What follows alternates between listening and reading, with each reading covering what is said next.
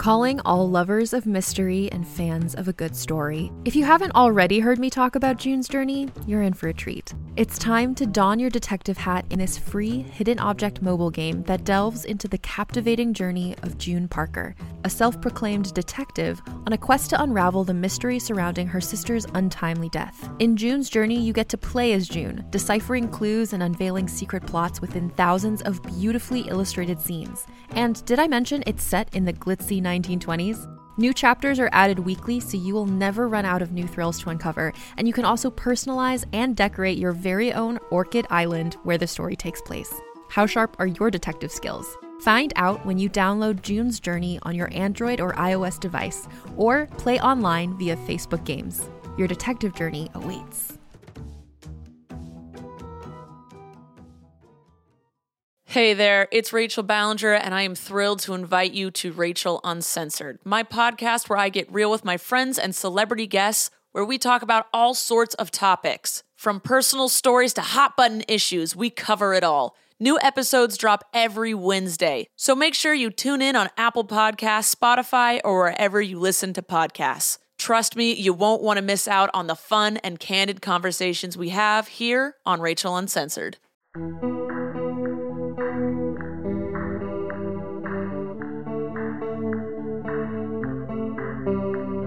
Hello, and welcome to the Fantasy Magazine Story Podcast. I'm your imaginary host, Terrence Taylor, that whispery voice outside your window, inviting you to step out and fly away with me. In this episode, listen to Ghostwriters at Hutchinson's Two Pump by Inez Schaechterle, copyright 2021, narrated by Stefan Rudnicki. Fantasy Magazine is edited by Christy Yant and Arlie Sorg. Our podcast is produced by Skyboat Media. Inez Schaechterle grew up in northwestern Nevada on a diet of Edgar Rice Burroughs, Tolkien, and old Western and gangster movies. After studying to be a costume historian, she worked as an office temp, a community sex educator, and a grant writer. Eventually, she returned to school and studied fiction writing with author Susan Palwick, going on to earn a PhD in English rhetoric and composition. A graduate of Clarion West Writing Workshop, Inez now teaches college writing and literature in Holbrook, Arizona.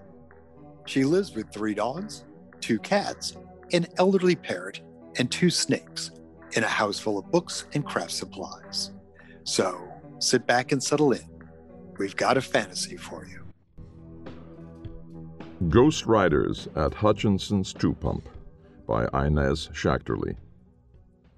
Clouds rolled across the evening sky, dark and low, dragging rain behind them. Desert washes ran dirt red, and rocky mesas shone wet when lightning flashed. Rainwater frothed down the narrow slot of Sheep Drop Ravine, a chasm with overgrown edges that had claimed the lives of countless sheep and antelope, and of the entire Handsome Jake Jubal's gang, as it had fled on a similar night from a posse of enraged Winslow, Arizona citizens. The Jubal's gang had been only minimally successful as train robbers and cattle rustlers, but Handsome Jake came by his nickname honestly and treated folks with elaborate courtesy.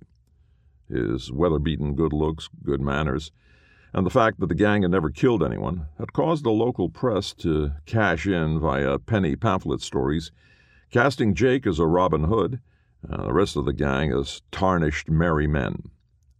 Jake, who had never knowingly given a nickel to anyone, tickled his vanity by purchasing the pamphlets in bulk and scattering them around northern Arizona, thrilling youngsters and charming area women. On the night of the gang's final ride, they had robbed the Roundhouse Saloon in Winslow of $28, leaving behind 15 cents worth of penny pamphlets and a bullet in the gut of the protesting barman. The gang's run took them northeast from Winslow across the Little Colorado River, up the side of a shallow mesa, and along with 3 panicked ewes, over the edge of Sheep Drop Ravine. The posse reined up in time and quickly determined the ravine was too steep and narrow to attempt recovering the bodies. Unspoken among them was the thought that seeing their wives and daughters mourning at Handsome Jake's funeral or Alternatively, mooning around the ravine with bouquets and amateur poetry would be highly unpleasant. They returned with a story of storm-assisted escape, and the Jubal's gang faded from local history. On the present stormy night, some 140 years later, firebolts danced above the low mesa, accompanied by deeply drumming thunder. A jagged arc of lightning thrust itself out of the clouds and into the narrow bed of Sheep Drop Ravine, accompanied by an almighty loud thunderclap. For a moment everything was silent, even the wind and rain. Then voices. "God damn! What a tumble! They shot me!" "Boys," said a fourth voice, raspy yet melodious, "mount up. Let's get out of this forsaken arroyo." That was followed by whistles, the jingle of tack, calls of "Come here, you," and the confused baaing of sheep. A few minutes later, as the storm moved east and the rain subsided, 4 mounted figures emerged from the low end of the ravine. Jake's mount, a large Palomino mare he called Tempe, was having trouble with her hooves, which merely smoked a bit, and she had to shake her head periodically to keep her eyes lit up. Having more gumption and more sweetness than any other horse Jake had ever met, Tempe was perhaps a bit less damned, or maybe a little more alive, than the others. Behind the gang trotted 3 sheep, glowing softly. Sensitive to dramatic appearances, John Horn and Little Billy chased them off. Jake reined around and surveyed his crew on their fiery mounts. "Well," he drawled, "I don't have to tell you boys we did not ride out of that ravine in the same condition we went in." John Horn shrugged. "Seems harsh. 'Twere only $28. "Damn it," said Little Billy, who against all expectation was quite a small man. "God damn it, Plots. We was shaping up to be legends. Why'd you have to go and shoot that bartender?" "It was a robbery. What kind of barman doesn't consent to be robbed?" "Besides," said Chester, pointing at 2 holes in his shirt, "they shot me. We got to get a doctor." Jake shook his head. "Chester, look at the horse you are riding. Look at Little Billy and John Horn there, glowing like swamp trees on a moonlit night. Shot or not, the fall into that ravine killed us all, but for some eldritch reason we have ridden out again. My question to you, gentlemen, is what are we going to do now?" Even dead, the gang was firm in their purpose. Little Billy spoke first. "Damn it. We find another damn saloon and we damn well rob it." "Cattle. Rustle 100 head. Easy on these here horses," opined John Horn, tugging one end of his mustache. But as the clouds continued to part, Jake caught a gleam of distant, familiar motion. He said, "Boys, let's rob a train." Billy and John cheered.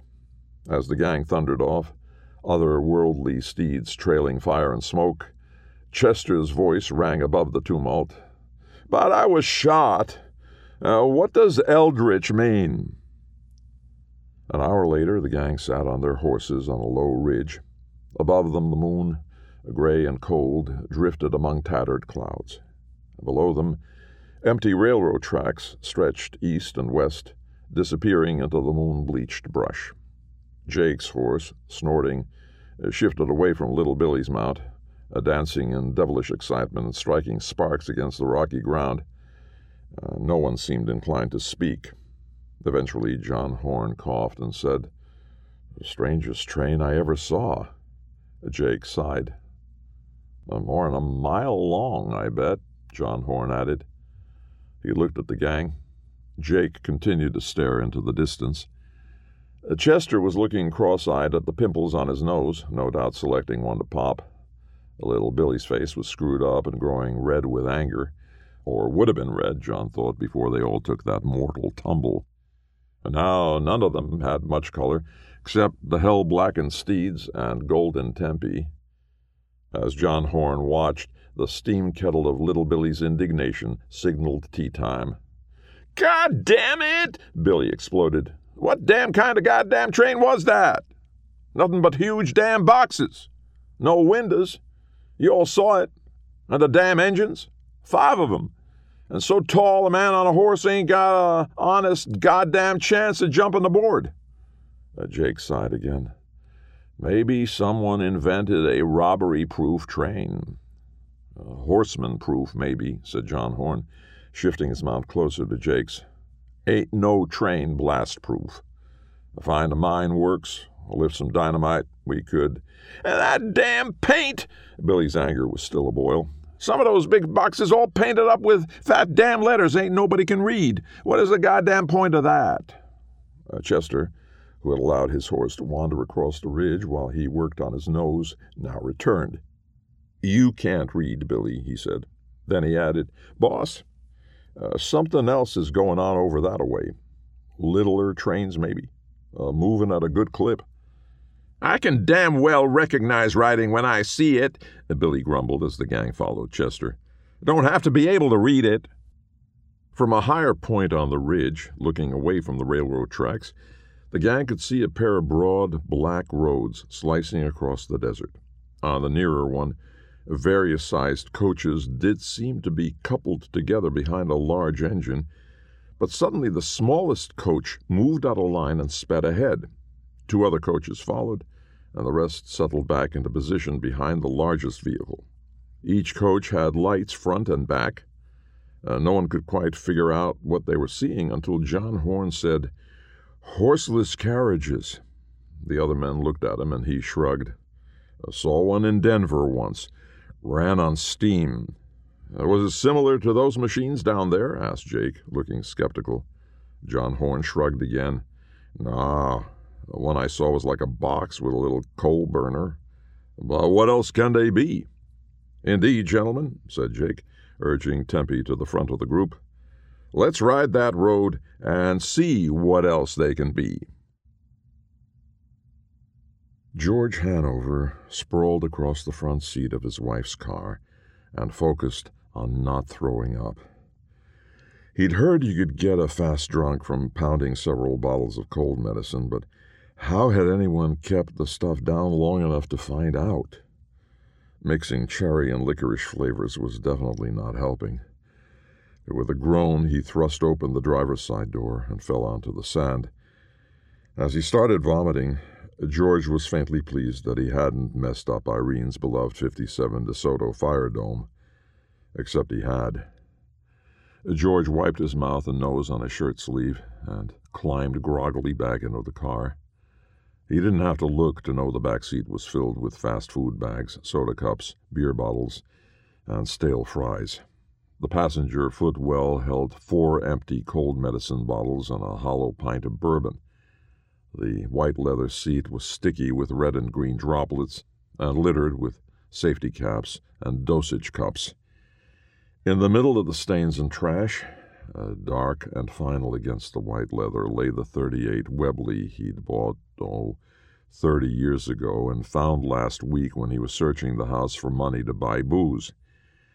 It had been 2 days after Tony's memorial service and close on 3 years after Irene's funeral. And in that sober moment, George realized that he had never really dealt with his grief at the loss of his wife. He had leaned on his friendship with Tony and persuaded himself he was coping, but Tony's death had left him facing 2 gaping wounds of sorrow, self-pity, and loneliness. The weight of the revolver in his hand had seemed like a sign. The box of cartridges in the drawer provided the exclamation point. It had taken a week for him to figure out where he'd do it and to work up the courage, and in that time he'd pawned his last best saddle and thus had cash for more cheap booze, keeping him nicely drunk right up until that very afternoon. He'd stopped by Hutchinson's 2-pump to buy a last bottle of decent bourbon, only to have Merline cut him off. She'd said in her dusty, disinterested voice that Mac Hutchinson had told her not to sell George Hanover any more booze until next week, and George knew he'd never persuade Merline to take his money and give him a bottle because Merline did not care. She didn't care about George. She didn't care about Mac. She dressed and smoked like she didn't care about herself, and she rigorously followed the rules at the two-pump because deviation would require a spark of compassion or curiosity or mischief that Merlene had either thoroughly stomped down or hadn't had to begin with. George had stared flummoxed at the small native woman as she returned to her paperback mystery. He could drive the mile into Holbrook and buy liquor at any number of convenience stores. But just before she'd died, he'd promised Irene he would buy booze only at the two-pump, just as Mac Hutchinson had promised that he wouldn't let George buy too much liquor at any one time or more than a couple of days together. Breaking his last promise to Irene seemed a worse betrayal than killing himself, and he had wandered around the small store until the cold medicine caught his eye. Tony had once described a bloody DUI scene in which the influence had been cold medicine. Irene had extracted no promises concerning cold medicine. George grabbed 2 bottles of licorice flavor and 2 of cherry flavor and dumped them on the counter. Merlene had continued to read for a moment, then carefully inserted a bookmark. She looked at the bottles and looked at George and said, "Planning on not feeling well?" She'd been right about that. George swallowed against another eruption of cherry, licorice, and bile and reached for the revolver. It would be easier if he were more drunk, but this was as drunk as he was going to get. As he angled the revolver into his open mouth, he heard a male voice say, "Damn it! Why does he want to go and do some goddamn fool thing like that?" While George had been downing and upping cold medicine, the Jubal's gang had been trying to figure out the eastbound lanes of Interstate 40. At first, they'd ridden among speeding horseless carriages, an easy task on their otherworldly steeds, hollering and brandishing their revolvers. No one paid them any attention. Finally, John Horn jumped from his horse to the top of a large boxy vehicle. He tried to cling to the luggage rack as he would have on a stagecoach. The rest of the gang, keeping pace, could see that his lower legs had passed through the roof, and his right boot occupied the same space as the head of a passenger. Realizing this himself, he dropped into and through the vehicle until he stood on the road. He started walking, passing into and out of speeding carriages like frames in a Nickelodeon, until he stepped over the white stripe and into the desert. The gang was waiting for him. As John mounted his horse, little Billy slammed one fist into the other and said, "Damn it! Don't tell me we're just goddamn ghosts!" The other 3 looked at him. Jake said, "What have you been thinking we are?" "Spooks, damn it! My granny's house was next to a graveyard, and you couldn't go a day without some damn spook screaming at you or hitting you with an iron or a poker or a goddamn frying pan." Billy glared at the gang and said, "It's true, damn it! Spooks can do things, and those spooks was damn mean. Granny was the only one of us dared to use the damn outhouse." "And ghosts are not the same as spooks?" "No, Jake, they are not. Ghosts are goddamn useless." Jake, looking thoughtful, nudged Tempe into an eastward trot. John Horn, riding beside him, said, "What's the plan?" "I have no plan," Jake said. "But I feel strongly that we must head toward Holbrook, and that we must steal something." John Horn nodded. "I do feel a mighty itch toward robbery. And this robbery, our final robbery, must happen without incident. Tell that to Plots." A little while later, Jake slowed Tempe to a walk and pointed ahead. "Boys, what do you make of that?"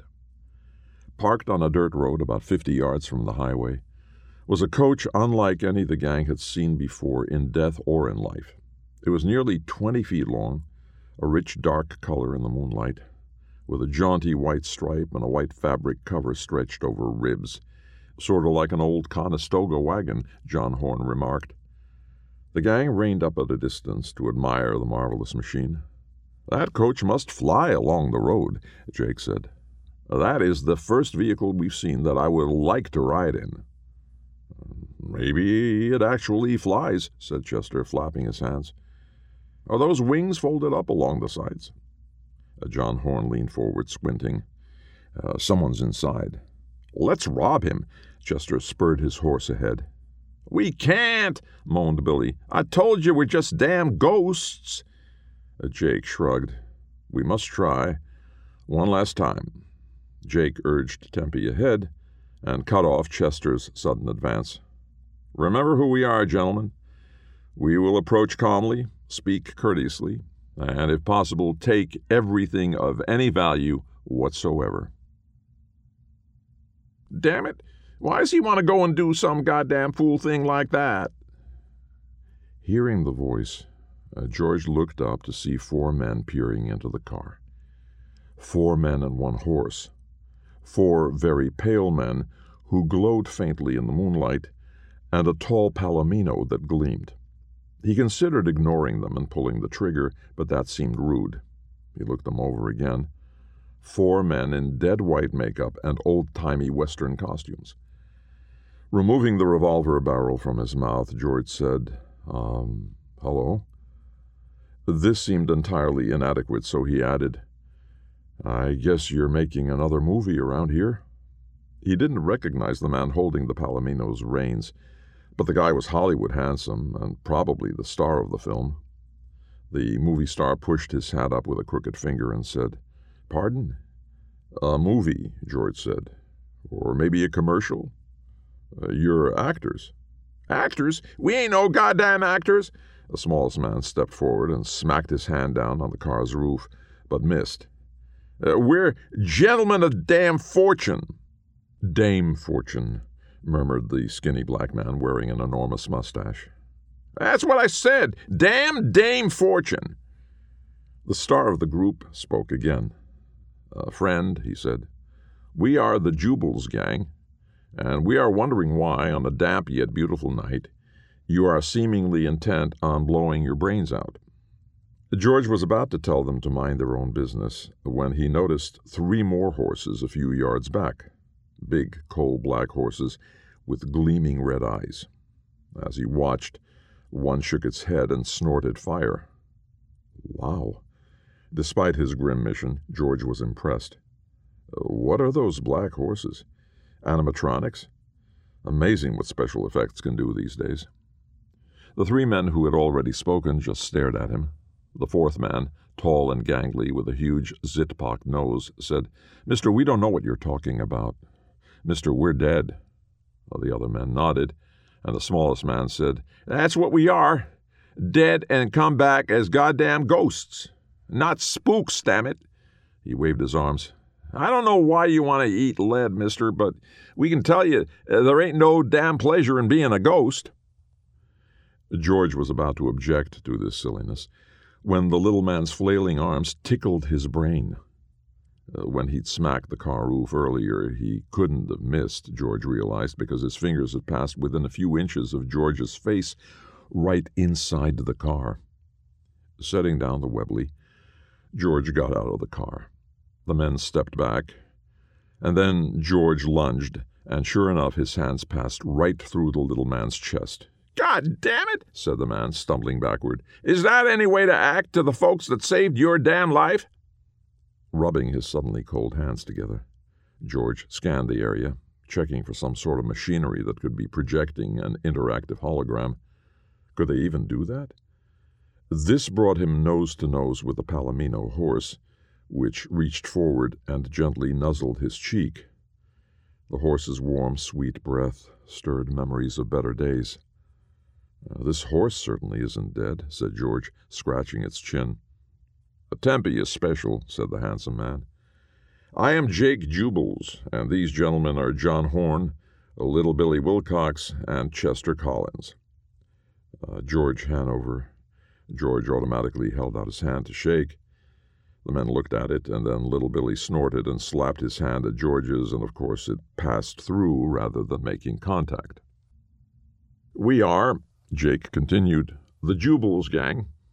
When George didn't respond, he added, "The Jake Jubles gang. The handsome Jake Jubles gang." "Oh?" George said. "You have likely heard of us," Jake continued. "We ranged all over this area at one time. Our last job was robbing the Roundhouse Saloon in Winslow." "Can't say I have," said George. God damn it, plots! Little Billy rounded on the tall man and poked him in the chest. We was shaping up to be heroes. Then you go and... It was a robbery, Chester began. What kind of barman? That's enough, boys. Jake gathered up Tempe's reins and prepared to mount. Remembered or not, we have an appointment in Holbrook. Looking down at George from Tempe's tall back, he added, Are you coming with us?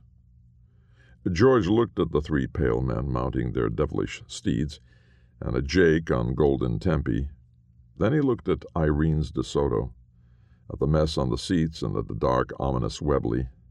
The revolver gazed back at him expectantly. Damn right I'm coming, he said, taking just enough time to chuck the Webley into the glove compartment and lock up the car. George turned to see Jake holding out a hand to swing him up onto Tempe. Is that going to work? He asked. Jake laughed and shook his head and said, Use the stirrup and climb on up. You cannot hurt me. But do sit back on Tempe's rump. She won't let you fall. They trotted on eastward, the gang silent, George appreciating Tempe's easy gait. After a while he said, Tempe, did you name her after the city here? No. Her full name is... Jake paused and then said quickly, Tempestua. Oh. Don't you owe on me. I didn't name the horse. I let a girl do that. Oh. Don't say it that way either. The girl in question was my little sister, Janie. Ah, Jake said. The minute I saw Tempe, I knew she had heart and grit to spare. It didn't matter to me what she looked like. But Janie was 13 and full of romantic notions, and she thought Tempe was the perfect horse for a princess. I was leaving to come west, so I invited Janie to name her. Did you ever see her again? I did not. Jake pulled Tempe up, letting the others ride ahead. I always meant to go back to Ohio to meet Janie's family, or to bring her back with me if she didn't have anyone, but I never did. Jake shook his head. Hey, maybe that's why you're back, to find out what happened to Janie. You could look up her descendants. Jake was quiet for a moment, and then said, No, it's not that. I am feeling an almighty draw, but it's not to Ohio. We were brought back to steal something, and to do it right this time. We were planning on robbing you, but circumstances prevented it. You were going to rob me? George felt both offended and oddly pleased. Wait, what circumstances? Jake said, The most telling circumstance is that as ghosts, it seems not a one of us is able to lift or move any object, not a bar of gold, not a penny. And the other, here Jake shifted in the saddle and looked back at George, is that robbing a suicide is somewhat outside the Jubal's gang's code. You've got a code? Said George. And then Jake's use of the exact word hit him. He had almost committed suicide, had nearly blown his brains out all over the white interior of Irene's fire dome. Would have blown his brains out if he hadn't encountered this gang of cowboy Caspers. Well, it isn't written down, but we strive to be firm yet polite. Jake smiled wryly. Folks are more cooperative, and it saves on bullets and hangings. Suicide. Ghosts. George reached down to rub Tempe's flank, which felt blessedly warm and real. Then he realized that Jake was waiting expectantly, and he asked, So what are you and the gang going to do now? Something brought us back, and it seems something wants us to do a robbery up in Holbrook. I'm fairly sure now that something wants us to do the robbery with you. Me?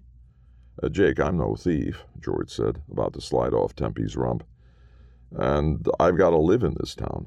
What do you care? You didn't seem to be worried about the taint of suicide. That word again. The sure and final product of his misery. Then it hit George that for the last hour or so he had not felt miserable for the first time in weeks. Confused, yes, disbelieving, yes, and still a little queasy, but also interested, amused, and, well, liked. And liking. Jake had an undeniable charm, and the rest of the gang had accepted him with no questions. And there was Tempe.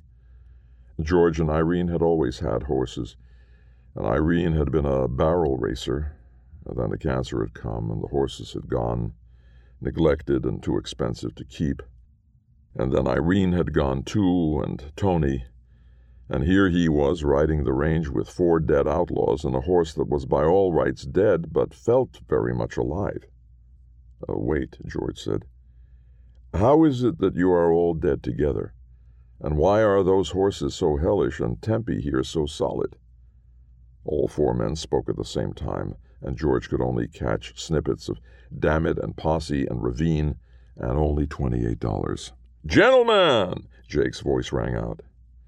After a regrettably botched robbery, damn it, plot, in a storm much like the one earlier tonight, we mistakenly ran over the edge of a ravine. A few hours ago we rode out again just as you find us. And Tempe, Jake smiled and shrugged, as we have already discussed, Tempe is special. Town ahead, said John Horn. Above the next rise, George could see the glow of Holbrook's lights. John Horn continued, Going to rob a saloon or a bank? George? George looked at the gang's expectant faces. He couldn't imagine walking into any local bar and holding it up, even if he had brought the Webley. The banks were completely out of the question, of course, due to the hour and the fact that, as messed up as he'd been lately, he wasn't an idiot. George cleared his throat and said, These days robbers looking for quick cash go for convenience stores. In response to the gang's blank looks, he added, They're open all night, and they sell liquor and fuel, candy, stuff like that. He mentally mapped the distance to the last convenience store on the far side of Holbrook, figuring how much time he had to get out of helping the gang with their theft. Is that one? Chester pointed straight at Hutchinson's 2-pump, about 600 yards to the left, and lit up like a very seedy Christmas tree. George imagined Merlene at the counter, bent over her latest paperback.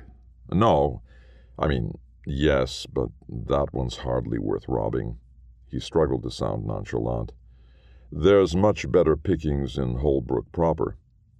The gang was silent for a moment, gazing at the 2-pump. Then Jake said, Now, George, this is the place. The pull that tugged us out of that ravine tonight definitely leads here. The other 3 nodded solemnly.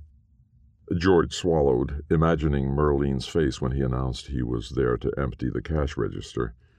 But then he thought it wouldn't be any different from the look on her face when she had sold him 4 bottles of cold medicine. She would call Mac or the cops, sure, if things went too far. But she wouldn't judge him. Or rather, it was clear Merlene had long ago judged the world and everyone in it, and was thus immune to further disappointment. And helping the gang seemed to be the only way to end this odd adventure.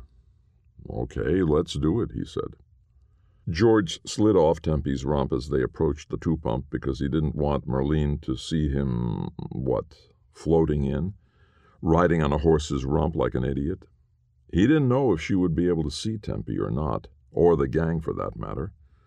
They were starting to look a bit ragged around the edges to him, and if his legs and ass weren't sore from the unaccustomed riding, he would wonder if he'd actually pulled the trigger back in Irene's car. Concerned, he asked why he could see the gang at all. Jake said, Billy is the spiritualism expert here. And Billy said, Well, damn it, children can see ghosts, and dogs for some damn reason, and folks who are near death, and drunks. George felt he wasn't even a little drunk anymore, and then it hit him. He was no longer near death either.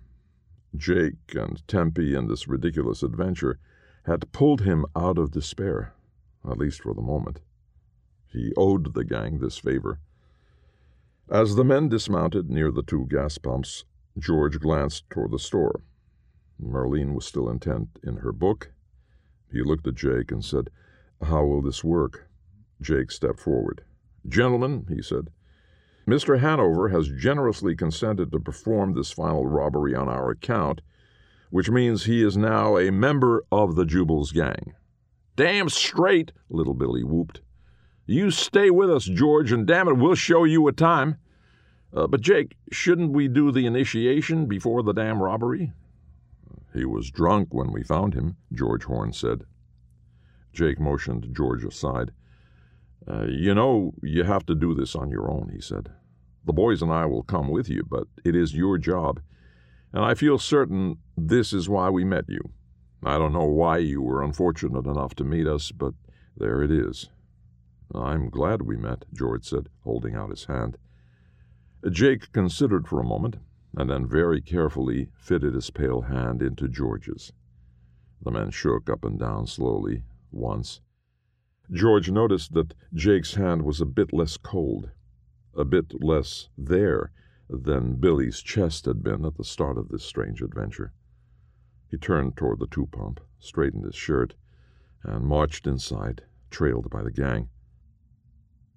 For the past 10 minutes, Merlene had been glancing aside from her book to watch George Hanover as he paced around the area between the pumps. He was talking to himself, looking at the store and turning in circles. Crazy old white guy. Well, as long as he kept his crazy outside, Merlene didn't care. 15 years working night shifts at the two-pump meant she had dealt with her share of crazy, drunken, and just plain rude men and women.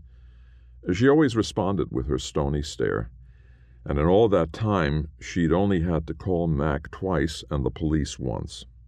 As George entered and shuffled over to the sunglasses display, mumbling to himself, she knew she could handle him.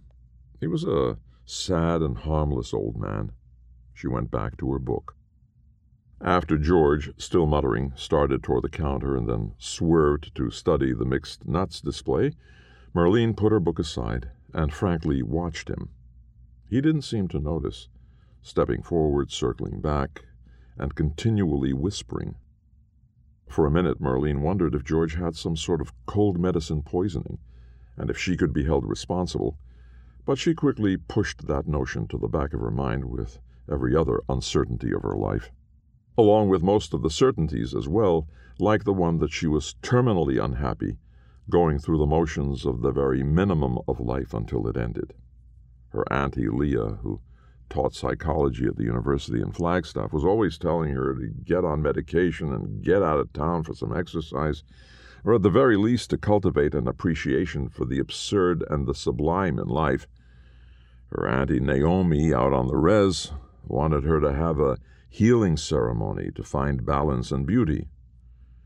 Merlene knew they were, in essence, both giving her the same good advice, just as she knew that following it would require effort she wasn't capable of. She could just about deal with daily life and Mac and customers like George, who had finally made his shuffling, mumbling way up to the counter. Merlene stared at him. Could I have, that is, George said, then stopped and looked to his right. He cleared his throat and said, "Merlene, give me a bag." Without breaking eye contact, Merlene reached down and pulled out one of the brown paper bags they used for single bottles of liquor. She slapped it onto the counter. Jake watched George shake the paper bag open and glance at him. Jake nodded, relieved that the man was finally getting down to business. The pull to steal something had been getting stronger and stronger as George waffled, and now dawn was coming. Jake felt this job needed to be over and done with before the sun rose over Holbrook. At the counter, the boys were wondering at all the different kinds of booze and cigarettes. Jake watched as George, a couple of aisles over, grabbed items and stuffed them into the bag. The only thing Jake considered worth stealing here was money, and he knew that would be in the cash register up near the Indian woman. But when he'd told George that, George had whispered, "I've got an idea that might work this all out." Jake knew they had no choice but to trust him. Approaching the counter, George held up the bulging paper bag and said, "Merlene, He glanced at the gang, looking hopeful by the liquor and cigarettes, and at Jake standing by the counter. The Jubal's gang is taking this stuff, and we are not going to pay for it. At that moment, Jake felt the pull that had become increasingly urgent ease away. His boys were laughing and slapping each other's backs, and little Billy said, "That's how you do it, George. Keep it up, and you'll be a goddamn legend someday." Fading, knowing he and the gang were wanted elsewhere, Jake said, "It worked. What did you steal?" George opened the bag, and the rich smell of chocolate wafted out. Jake saw wrapped rectangles that read 100 grand and payday, and small ingot-shaped bars wrapped in gold paper. He grinned. "Thank you, George," he said. "You are a true friend and lifetime, beyond lifetime, member of the Jubal's gang." As George watched, Jake and the gang faded completely away. Then Jake's rich, raspy voice whispered in his ear, "Take care of her." "Oh, no," George said quickly. "We're not like that. Merlene and I are just—" As George searched for an appropriate word, certainly not friends, Merlene began to laugh, and laugh, and laugh. Not the half-cough, half-grunt George had heard from her over the years when Mac told a weak joke, but a full, rolling tumble of laughter. George gazed at Merlene, her mouth open, cheeks bunched, short graying hair moving with a slight jerking of her head, and he wondered at the beauty produced by joy. For her part, Merlene was acting in the only possible way to the absurd, sublime, beautiful impossibility materializing behind George, next to the dusty rack of Route 66 souvenirs. As she laughed, she could feel her heart and soul opening, tender cracks radiating outward. George was standing there staring at Merlene, clutching the forgotten bag of chocolates, when he felt a soft breath in his ear. He turned, and there she was, exactly what he needed to live and to care for and to heal. Jake had left him a treasure indeed. Tempe!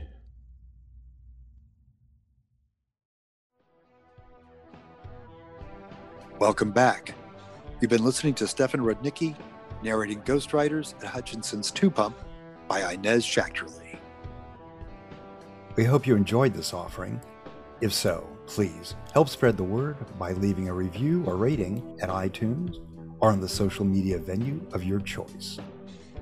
Our editors are Christy Yant and Arlie Sword. This podcast is copyright 2021 by Adamant Press.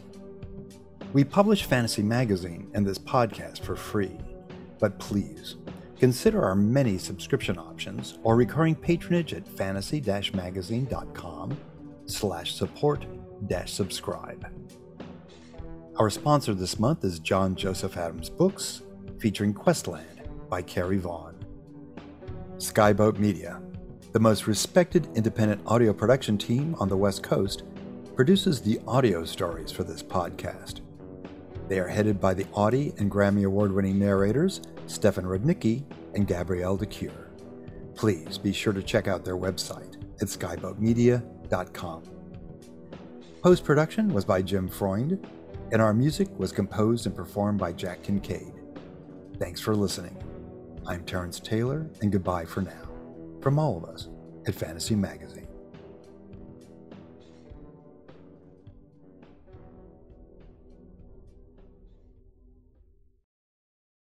Hey there, it's Rachel Ballinger, and I am extremely excited to invite you to Rachel Uncensored. It's my podcast where I sit down and get real with my friends and celebrity guests, where we talk about all sorts of topics. And sometimes we might be under the influence when we do so. We cover things from personal stories to hot-button issues. And it's the only place on the internet you can find an uncensored version of me. It's a side of me that you might not have seen before because it's not the most family or brand friendly. But don't worry, I'm still sort of slightly a decent human being. If you're intrigued, then make sure you check it out. New episodes drop every Wednesday. You can find it on Apple Podcasts, Spotify, or wherever you listen to podcasts. Trust me, you won't want to miss out on the fun and candid conversations we have here on Rachel Uncensored.